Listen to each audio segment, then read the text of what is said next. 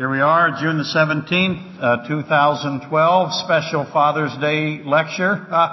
You know better than that, don't you? But I put it in here just because I'm a professional. Lecture discussion number 70, and that's right, we are now on number 70. So if you have missed, and I always say this, whether there's any that it applies to or not, so don't take it personal. If you have missed the first 69 of these, actually, there's 69 and 7/8 of them. So if you've missed the first 69 and change, then this one might be a little bit confusing. They're all a little bit confusing. Some are a little bit confusing-er. Is that a word? Confusing-er? It should be. It will be from now on. So we have put behind now, for now, the three kinds of eunuchs, and that, of course, was really funny, and I was saying that to Lori's sister today, that I say it as three kinds of eunuchs, the little children, and camels and needles. And so, again, let me repeat. The three kinds of eunuchs are not little children, camels, and needles. And that's the order of Matthew 19. But all that's behind us, and all that came with it for now. So that means that we are now semi-officially at Romans chapter 5. And that begins, Romans chapter 5 does. You go ahead and open there. That's not where we're going to be today, but that's where we're going to start. You should know that by now, right? We have to solve Romans chapter 5 first. You have to lay the foundation for it, or it will have you in difficulty. But Romans chapter 5, along with Romans 5:1 of Romans chapter 5, verse 5:1, along with Romans 1:17, which you know is also Habakkuk 2:4. The just shall live by faith. That is the most powerful verse, I think, maybe in the entire New Testament that is not of Christ, but it is of Christ because He's the by faith part, the live, fight part, and the justified part. So the just shall live by faith. Extraordinarily powerful. That is Paul's thesis for the entire book of Romans. That is what he's trying to prove to you so that you don't have another view. Now, how did he do? Well, he proved it. How about the other view part? If I divided the earth up today in churches or beliefs or religious systems, and I had the just shall live by faith side, Romans 1:17, Habakkuk 2:4. Remember that Romans 1:17 is quoted out of Habakkuk. So in order to understand it, you have to understand Habakkuk, whichever. I pronounce it both ways, and I get in trouble for either. How many 1:17, if I had to ask percentages, are there in the world? Churches that understand that verse is true. The just shall live by faith. Oh, I would say that much. 99.8% are works-based. They do not believe that the just shall live by faith alone. That's the way it's been throughout the histories and the centuries of the basic, or if you will, the religious systems and organizations that have risen up. So along with that verse, the just shall live by faith, and there is none righteous, no, not one, which is Romans 3:10, Psalms 14:1, Psalms 53, I believe. And Abraham believed God. What does the Scripture say? Abraham believed God. Romans 4:3, which is also 15:6 of Genesis. Along with those is this one now. Here comes another powerful thundering blow, if you will, to those who insist that somehow they're involved in their own salvation in a way that is valuable, and not by just choosing, but by earning. So those who insist that salvation is earned or achieved by human effort in any way or human works, here comes another punch to the face for you. Therefore, having been justified by faith. I want you to start. It's called the great therefore. Therefore, in other words, what has he assumed? What has Paul assumed at this point? He has assumed that he has proved beyond any doubt his thesis.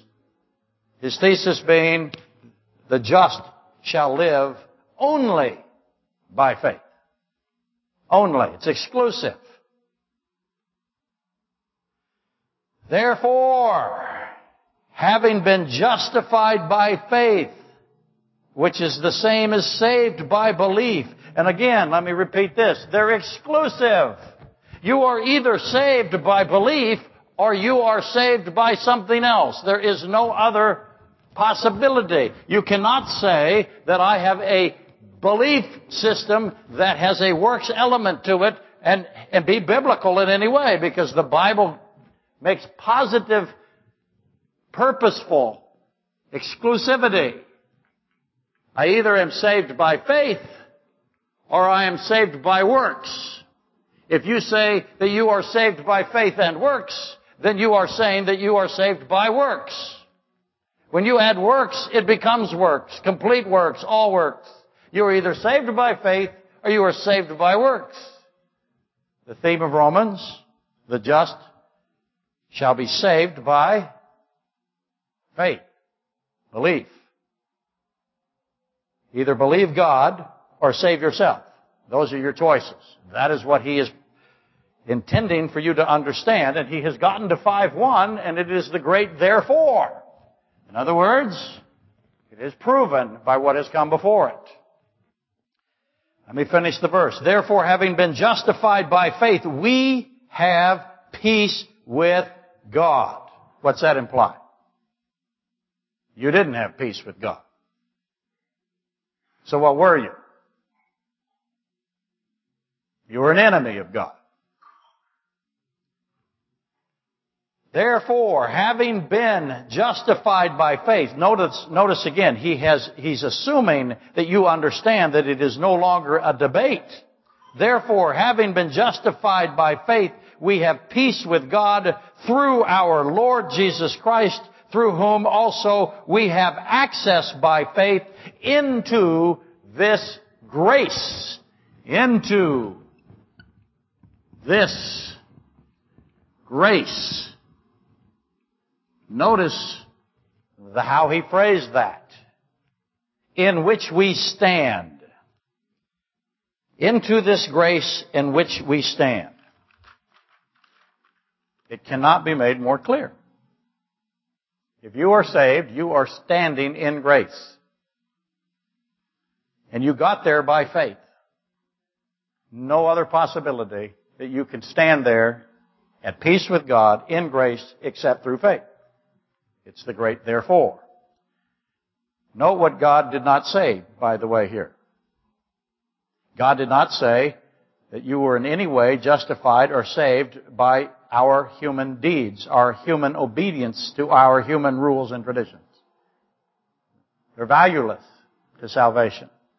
He never says that, by the way, in all of Scripture. Never any place in Scripture does He say that our human-based works effort system saves us. Salvation is not of man. Salvation is of God. Human-based salvation is not just a conundrum, but it's a contradiction. Human-based salvation is an invention of men. It's not the truth of God. God also does not say that we have peace with God through something we have done for ourselves by ourselves. How do we have peace? How do we stand in peace?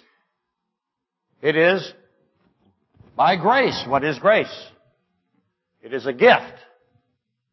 It is a free will, merciful gift. Cannot be earned, obviously, because there's infinite blood involved in that gift. We have no capacity to purchase infinite life-giving blood. At any, not a speck of it can we afford. It's that priceless. Obviously, it gives life, it gives peace, it gives eternal life. So God never does He say that we have peace with Him through something we have done for ourselves by ourselves. It is through Jesus Christ alone that we have peace with God. A peace accord has been reached, if you will. We are the enemy. He is the one who has made peace, or He offers peace. So I have to have what? I have to have a peace treaty. I have to have it signed. Ask the obvious question now. Have you ever signed a peace treaty with God? We who were at war, we who were enemies of God, are declared to be at peace, Romans 5:10. The obvious questions just start to fly out. Who signed the documents? Whose name? Whose signature is on the peace treaty? When and where was the peace treaty signed? Also, again, we stand in grace. We do not stand in law. You're not in peace with God by standing in law or standing in your own effort. And rejoice in hope. I don't even know how to read this as powerfully as it is. I'll do my best. Through whom also we have access by faith into this grace in which we stand and rejoice in the hope of the glory of God. Okay? Notice that we do not rejoice in the deeds and efforts of ourselves. We rejoice in the hope of the glory of God, the goodness of God, the person that God is. We rejoice, we are saved because He is good, because He is resolute, because He is infinite, He is able. It is His blood that is given to us. We do not rejoice in the goodness of ourselves or the glory of ourselves.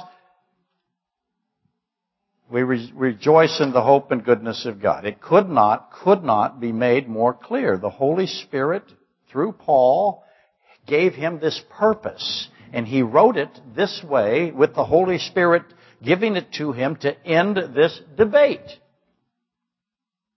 And again, how's it going for us? There we are. There's the number of churches. I'll make a little dot. That's the number of churches representing the grace faith side of this that understand what Romans 5 is. The overwhelming majority, this is all black over here. There are billions and billions and billions of people who died works-based. And again, if you have any works-based, you are all works-based. But it's as clear as it can be. Romans 5 is the therefore. It ends the debate. It builds on Romans 4, 3, 2, and 1. Chapters 4, 3, 2, and 1. But as we know, as I said, there are many who declare otherwise, who don't believe God.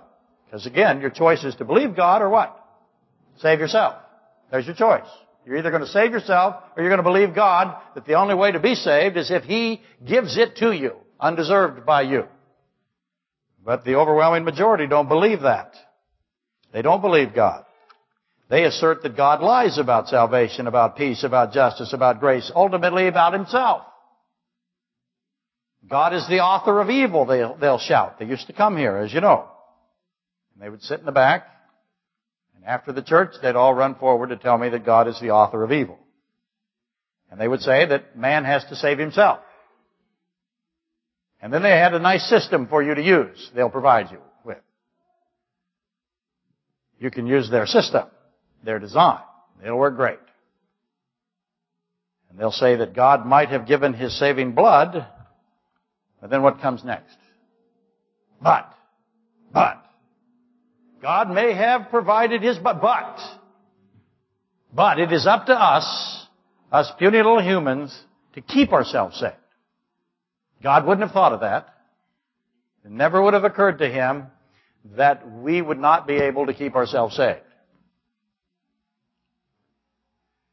And they want the power, by the way. They want the control over their salvation. They think they can choose it when they want, discard it when they want, and do whatever they want with it, and God is of no issue at all.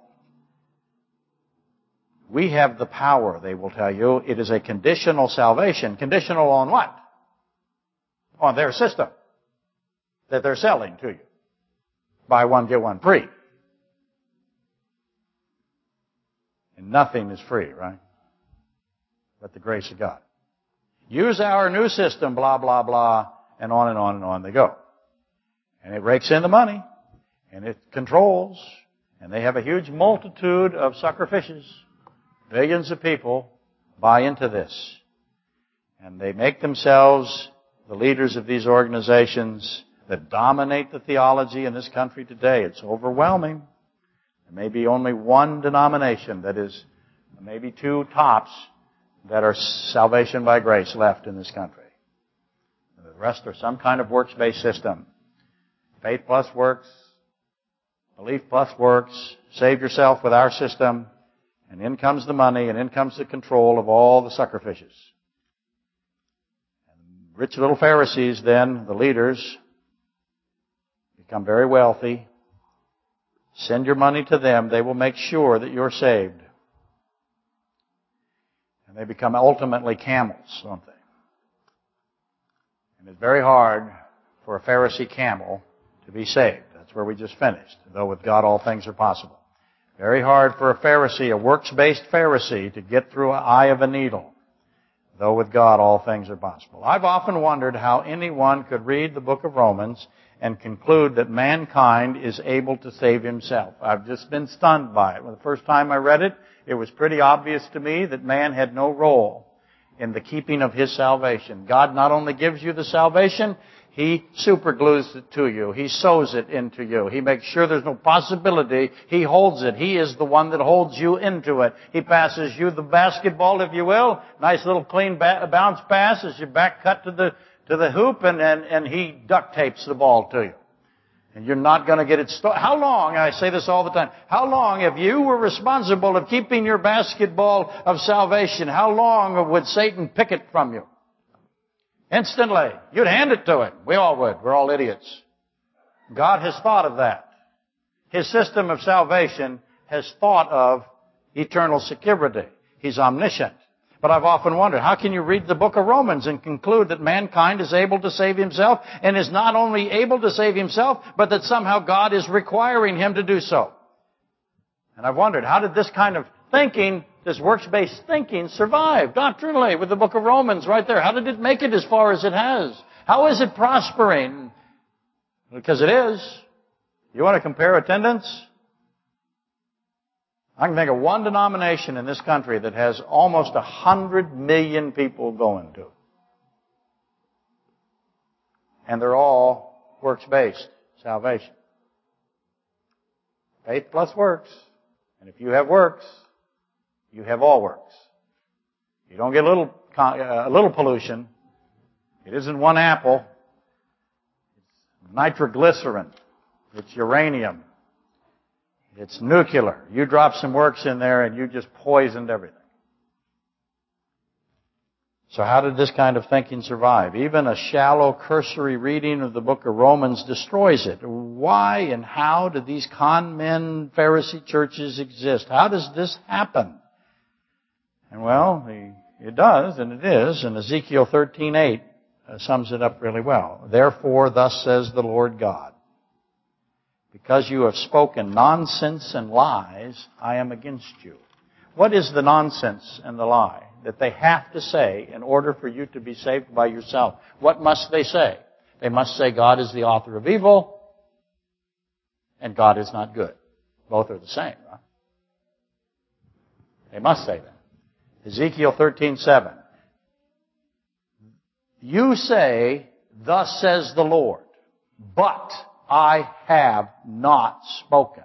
My hand will be against the prophets who envision futility and who divine lies. They shall not be in the assembly of my people. Ezekiel 13:9. Nothing could define futility more so than attempting to save yourself. I said recently, it's like trying to pull yourself out of quicksand by grabbing your hair with both hands and yanking. It makes no sense. It's futile. It's ridiculous. But yet it is overwhelming the doctrine of this country and the doctrine of the East. Pick an Eastern country, East Asian country. It's all some kind of works-based system, obedience-based system. Take the Middle East. It's all works-based.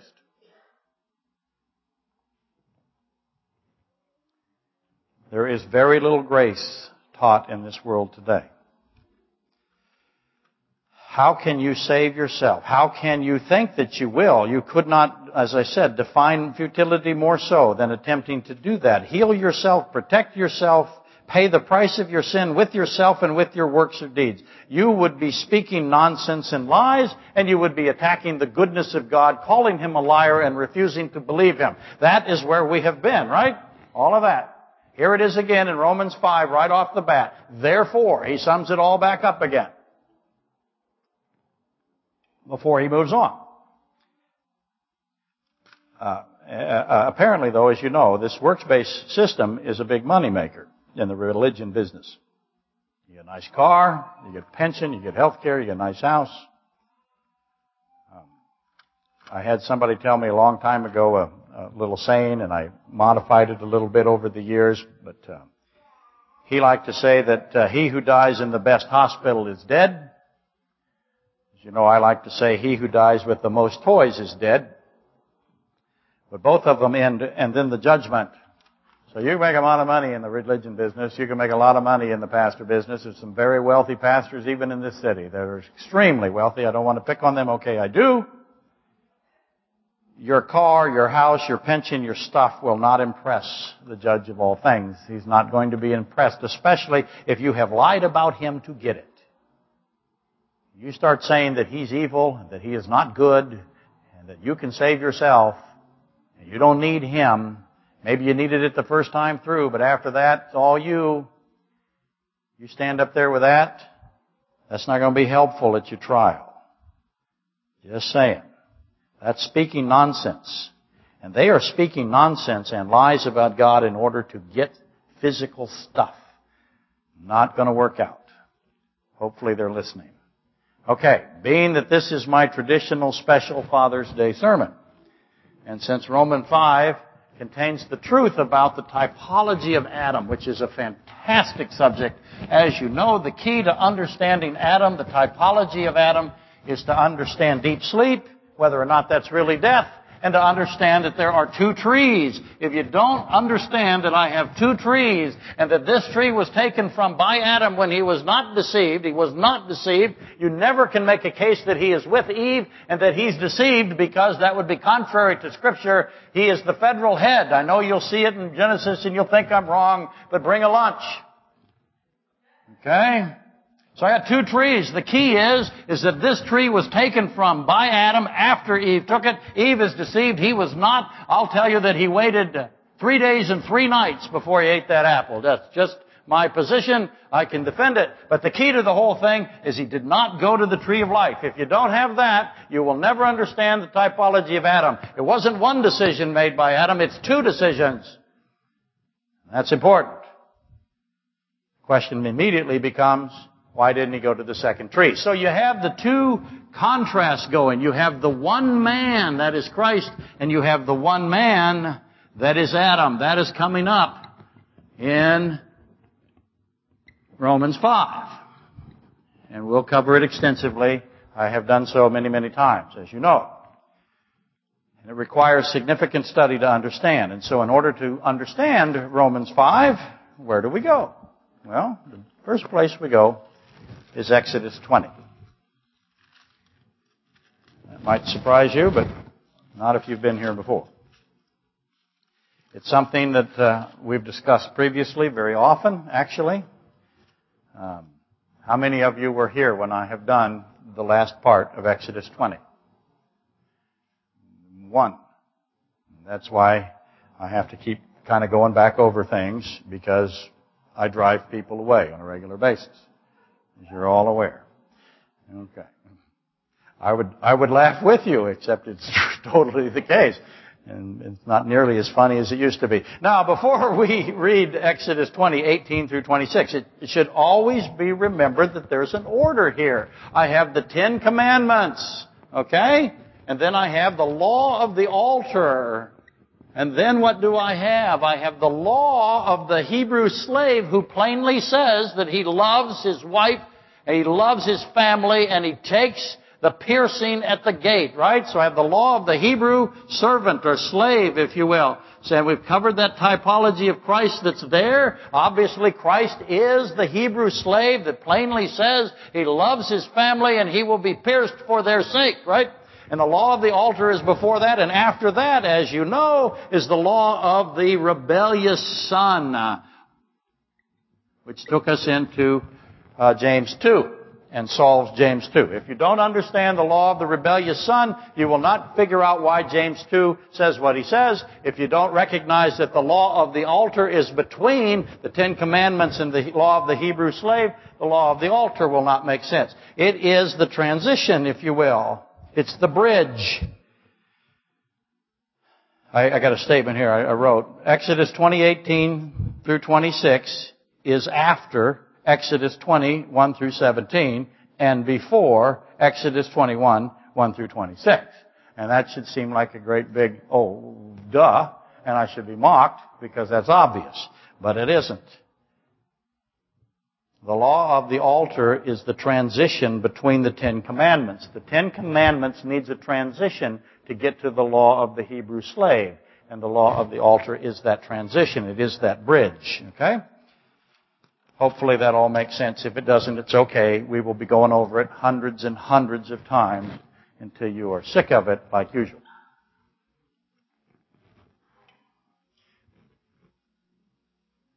You have to sit in the front row because she laughs at almost everything, doesn't she? The rest of you don't, and she's very encouraging. Thank you for visiting, Deborah. Thank you for bringing her. If you can't come, can you at least make a recording of yourself? And I'll use that in the front row. I'm very, very big in Finland and Australia, and I hope they're picking this up. I really do. The rest of these people are very cynical and bitter, and they don't laugh. And I'm very funny, aren't I? Yes! Please tell them all. Did you hear that? Did you hear that, Seth? Hilarious, Seth. Seth knows I'm hilarious, but he doesn't have the same definition that you do. We'll discuss that as we go on. Okay. Here we go. Exodus 20, 18 through 26. Now, so let's read it together. Now all the people witnessed the thunderings, the lightning flashes, the sound of the trumpet, and the mountain smoking. Now, I know that right off the bat, because I've taught this so many times, most of you think you are imagining this, and you are absolutely wrong. You're not even close. You think you have got it, and you don't. If the percentages are typical, there's not one of you who has got it right. So we'll start with that. And when the people saw it, they trembled and stood afar off. Then they said to Moses, "You speak with us and we will hear, but let not God speak with us lest we die." And Moses said to the people, "Do not fear, for God has come to test you." What's immediately the obvious question right there? Let's just take that one verse.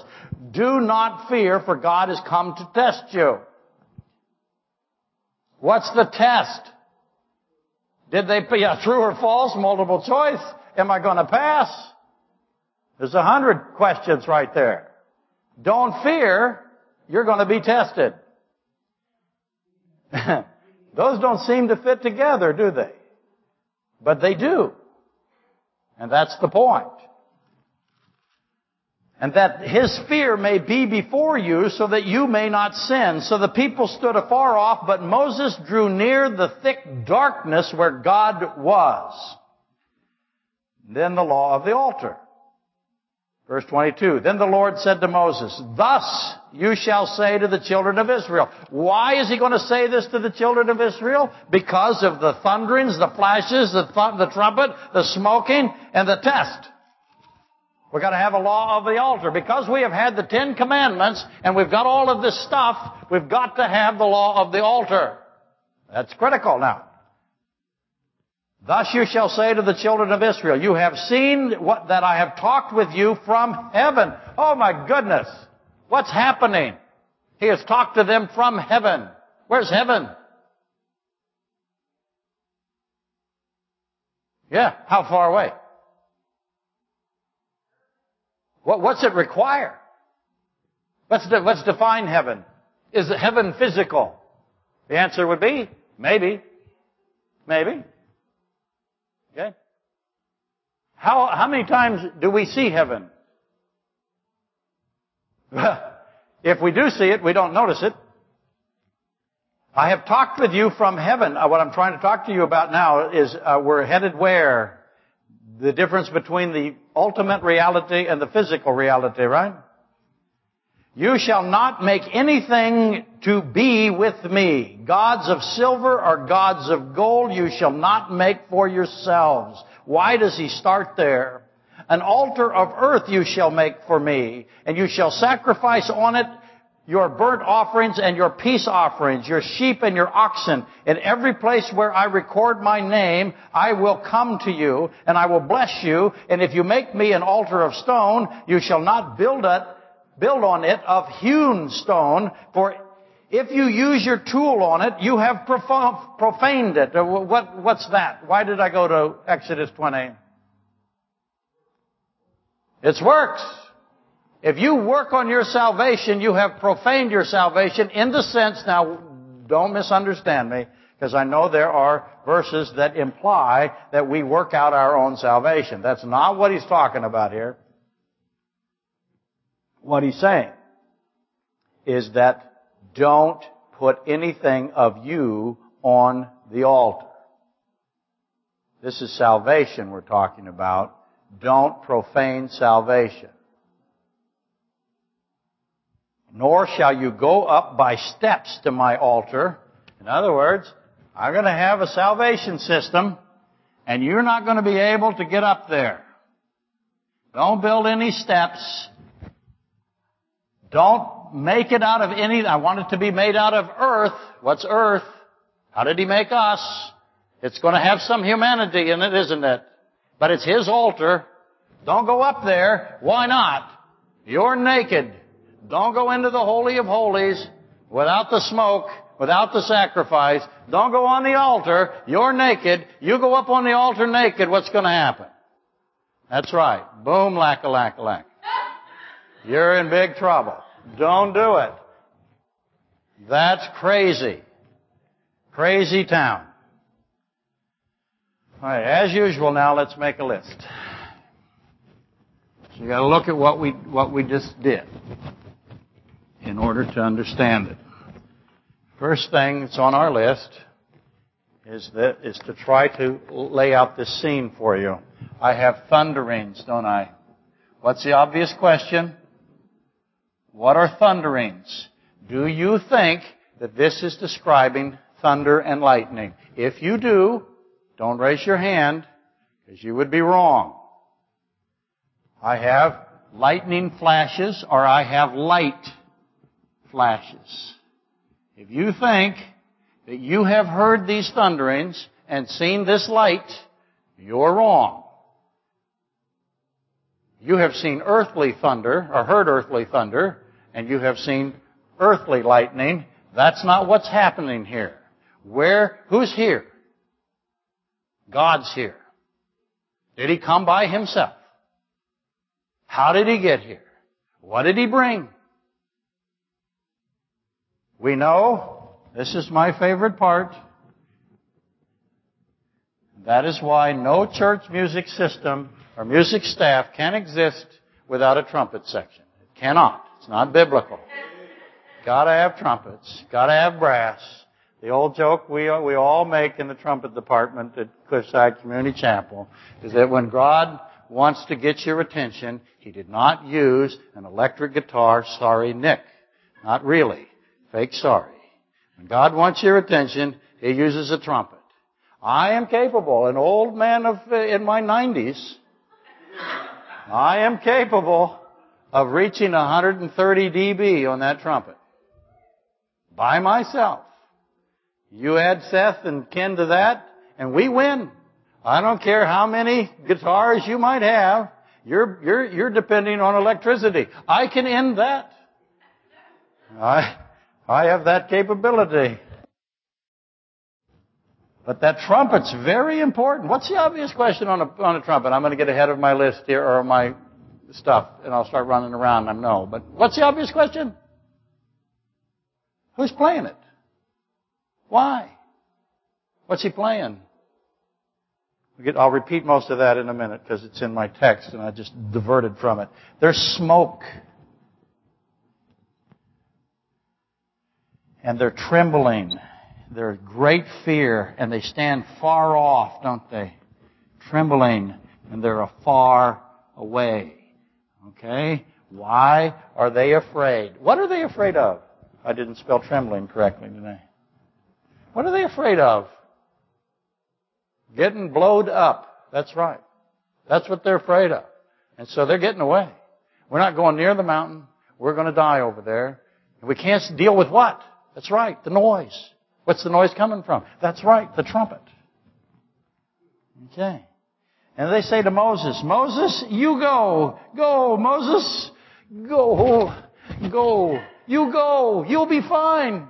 What could possibly go wrong? There's a bunch of smoke, a bunch of noise, this thundering stuff, explosions. You go, Moses. You go and you become the what? The intercessor for us. So you see him as a type of Christ here. You go, Moses, and I hope it works out for you. You come back, we'll listen. Let not God speak with us, lest we die. If He speaks with us, we're going to die. And then right after that, He says, don't get up on the altar, because if you get up on the altar, you're going to be naked, and what's going to happen to you? You're going to die. You need what? An intercessor. The big question becomes why? So the 10 Commandments have just been given, and what have they been given with? 4 signs accompany them. Thunderings, light flashes, trumpet, and smoke. Those are your 4 signs of the 10 Commandments. And they got the desired result. One thing was obvious to the people of Israel, profoundly so. 1, they needed an intercessor. And 2, if they didn't have one, they would die. That's doctrinally as perfect as you can get, right? So here, immediately, it's important to realize that something very complex is being communicated. You got to understand the implications of these 4 signs. God, if you will, and this is not correctly said, it's said for your benefit from a human perspective, knowing that the omniscience of God is a difficult challenge for most of humanity. So I'm going to say it incorrectly, but I know better. If you know the rule, you can violate it occasionally, right? That's my logic for driving.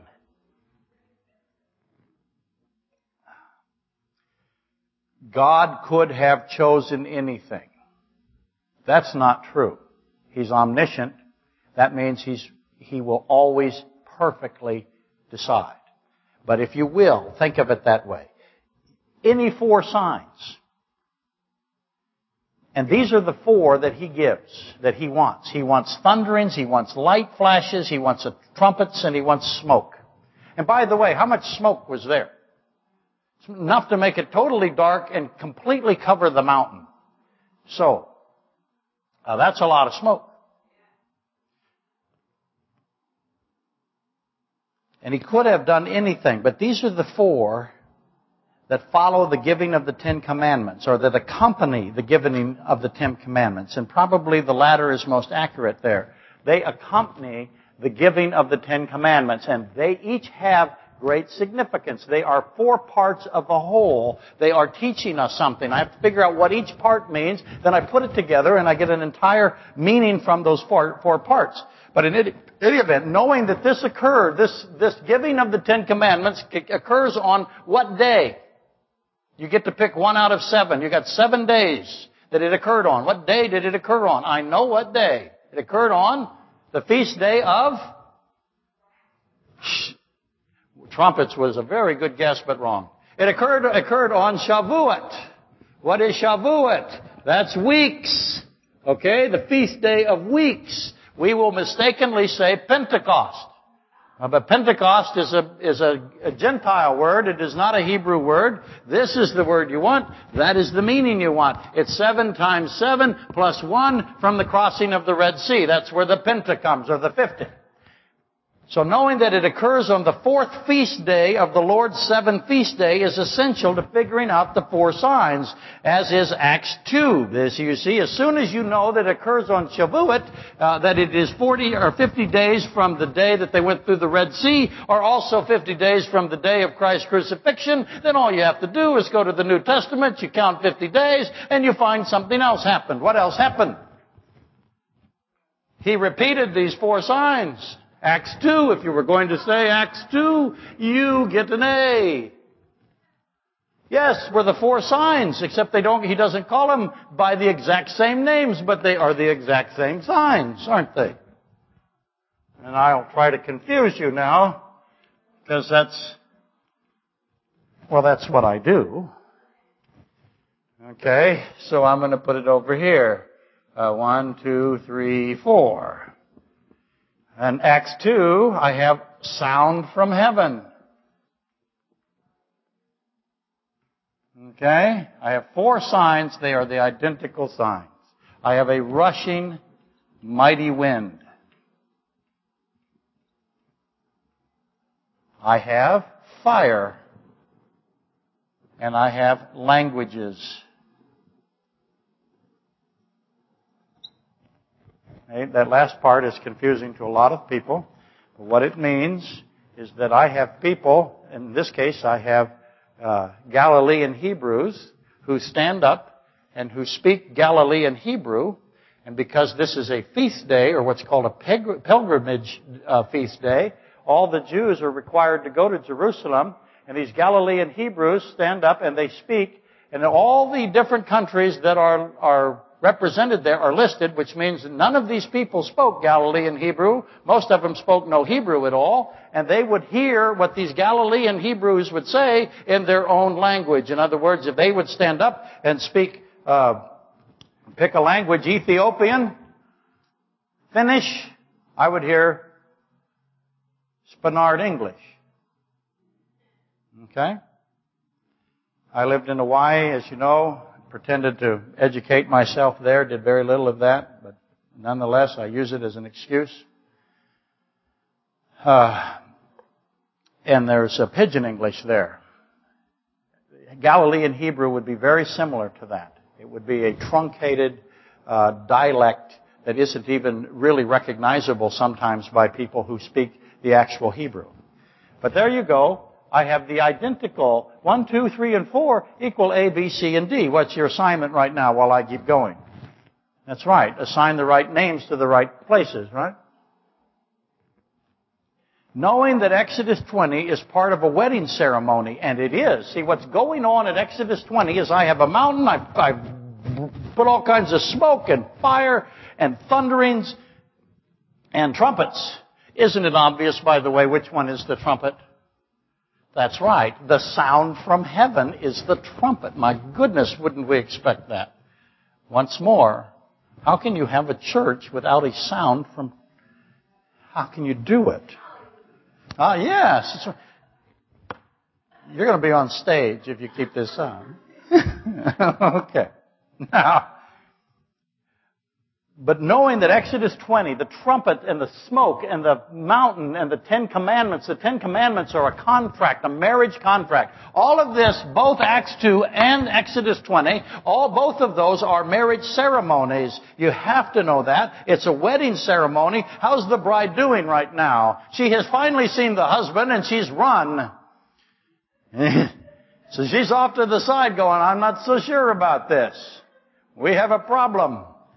Hey, but it is a marriage ceremony, as is Acts 2. If you don't understand that Acts 2 is in the context, if you will, of a betrothal ceremony, a Hebrew wedding ceremony, then you will miss the true meaning of it. I have 2 brides. If you want to think of them that way, it's symbolism. I understand that. Typology. The one is the wife of YHVH. The other is the bride of Christ, Israel, and the church. You need to know that. The church is in the betrothal system, and the wife is in the marriage system, if you will, or Israel is. The church is in the betrothal symbol, and Israel is in the marriage symbol. And of course, as you recognize, a divorce has occurred, and I have to have a punishment, and I have to have a remarriage, and that's all happening to the nation of Israel. As we live today, we have seen them begin to come back, and they are headed towards the remarriage ceremony. Failure to perceive the marriage context of Exodus 20 and Acts 2 is to completely, utterly miss the meaning of both passages. If you don't know those are marriage ceremonies, you're going to be lost. You're off the rails in the ditch. But I'm digressing there, as usual, no surprise. But while I was ranting, hopefully you have connected this. Sound of heaven I gave to you. Sound from heaven. Clearly trumpet. See, if you could go through life and be, say, a framing carpenter and a trumpet player, how much better, how much more obedient could you get? That person is a genius. Okay. Sound from heaven, obviously trumpet player. Rushing mighty wind. Which one is it? Over here. How many vote for A? Don't raise your hand here. Don't do it. How many vote for B? Don't raise your hand. How many of you think rushing mighty wind is trumpet and I'm wrong about the sound from heaven? Yeah, they are. How many think it's the smoke that fills the room? The rushing mighty wind fills the room, doesn't it? Just like the smoke fills the Holy of Holies. How about the fire? Fire is what? Light, sure. And languages are the thunderings. And very few people understand the thunderings is language. If you study the Hebrew, okay, that becomes very important. That's how you began. How did you do? Do you have that figured out? Pretend. Obviously, the sound from heaven matches the sound of the trumpet. A trumpet is blown in both places. Both places I have trumpets blowing. Again, all that flood of obvious questions. How loud do you think that trumpet was? It was enough to make the bride run and get afar off. How far off do you think is afar off? How far did you get away from Chernobyl? If you're the bride, did you hear the siren? You're running. How many miles did they get before they finally said, okay, Moses, you go. We'll wait right here. That mountain's going to blow, baby. How close do you get to Mount St. Helens? And you have no idea. Those are very small examples of what this was really like. How loud was the trumpet? How many trumpets? Who's playing the trumpets? What's being played? This is a mixing. It is a blending. It is the ultimate reality with the physical reality. If you conclude that the angelic host is blowing trumpets, what have you done? What door did you now open? What is now implicated by that? If I say, and I had this discussion not too long ago with someone knowing I was coming here. If I say, I see an angel and I hear him blowing a trumpet, what have I just said about the ultimate reality? Because in order for me to hear what's required, I'm physical. What do I need to hear? I have to have air pressure. I have to have the movement of the air. I have to have a frequency. It's physical. And then my ear here absorbs that information and sends it to my brain, and the brain converts it into chemicals. And the firing of brain particles, neuron. And my mind interprets all that chemical and light information and assigns meaning to it. So in order for a non-physical being to interact with me, what is required? To where I can hear that trumpet. How's he playing it? Does he have valves? What make and manufacturer? Where's the trumpet shop? Can I get one? If you conclude that the angelic host is blowing the trumpet, there's consequences to concluding those kinds of things. If a spiritual being can be heard, sound waves were created by him. He has got to intermix with the physical reality. And it has to be interpreted by a human mind in the physical realm. Again, I have to assign meaning to it. That can also be the case with if I can see the angelic being playing the trumpet, then he has to reflect light to me, doesn't he? For my eyes, which are just lenses, it's just a chemical process, an electrical process that gets into my brain and that my mind evaluates, right? Substance dualism. And I can see a spiritual being reflect light. I'm a human in a physical reality using physical processes. In other words, did the nation of Israel, this multitude, millions of running brides, if you will, see? This is the classic running of the bride right here. They took off. Did the nation of Israel, millions of people, see the angelic host that came to Mount Sinai? I think it's obvious that they did. Because what is this? This is a wedding ceremony. And the groom has come to marry Israel. It's symbolic. Don't confuse. Don't think it's literal. It's not. So what did the angelic host look like? Why were they there? One of the four signs is the revealing of the ultimate reality to the wife of God. And if you conclude that, prepare to defend it. Why would he do that? Why would such a sight and what would such a sight and sound cause? In this case, it caused tremendous fear of imminent death. He did not come alone. He doesn't come alone, except as himself in the form of humanity, right? Except when he added humanity.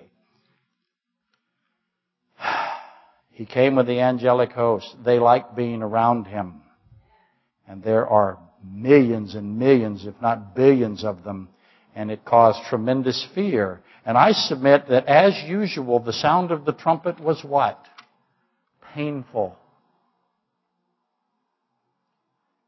I was prepared to demonstrate, but I'll save that for another day. That's pretty much for the immediate family. I specialize in painful trumpeting. The neighborhood is all aware of that. The other day, Christopher told me, he said, we have the tallest house. It looks like the Addams family house, by the way. Don't. But we have this really goofy house that's falling down because I can't fix it, even though I have every skill imaginable to do so. It costs money. I am up in the 3rd floor. It's a loft with the window open. Christopher rides his bike back and forth from his work. When do you hear me? Do I reach Lake Otis? Yeah. So, I can produce very painful trumpeting. Okay? Okay, how far we gotten? I see the time. The people of Israel, the wife of God, saw and heard something that was magnificent. They saw and heard the ultimate reality. They saw what from heaven is. It was not a lightning storm up against the Chugach Mountains. It wasn't a guy in a car with a booming bass. It's not what happened, or the typical thunder. Everyone there, millions had heard and seen lightning and thunder before. They had heard trumpets. They saw smoke, same as us. Erase that from your thinking. This was beyond our imagining. This was God Himself coming to His wedding. And God brought His throne, Ezekiel 1. Read Ezekiel 1. See how He travels. He doesn't travel with an overnight bag. He doesn't come alone. It's a huge deal. And they got to see it and hear it and feel it. So, that's where we will be next week.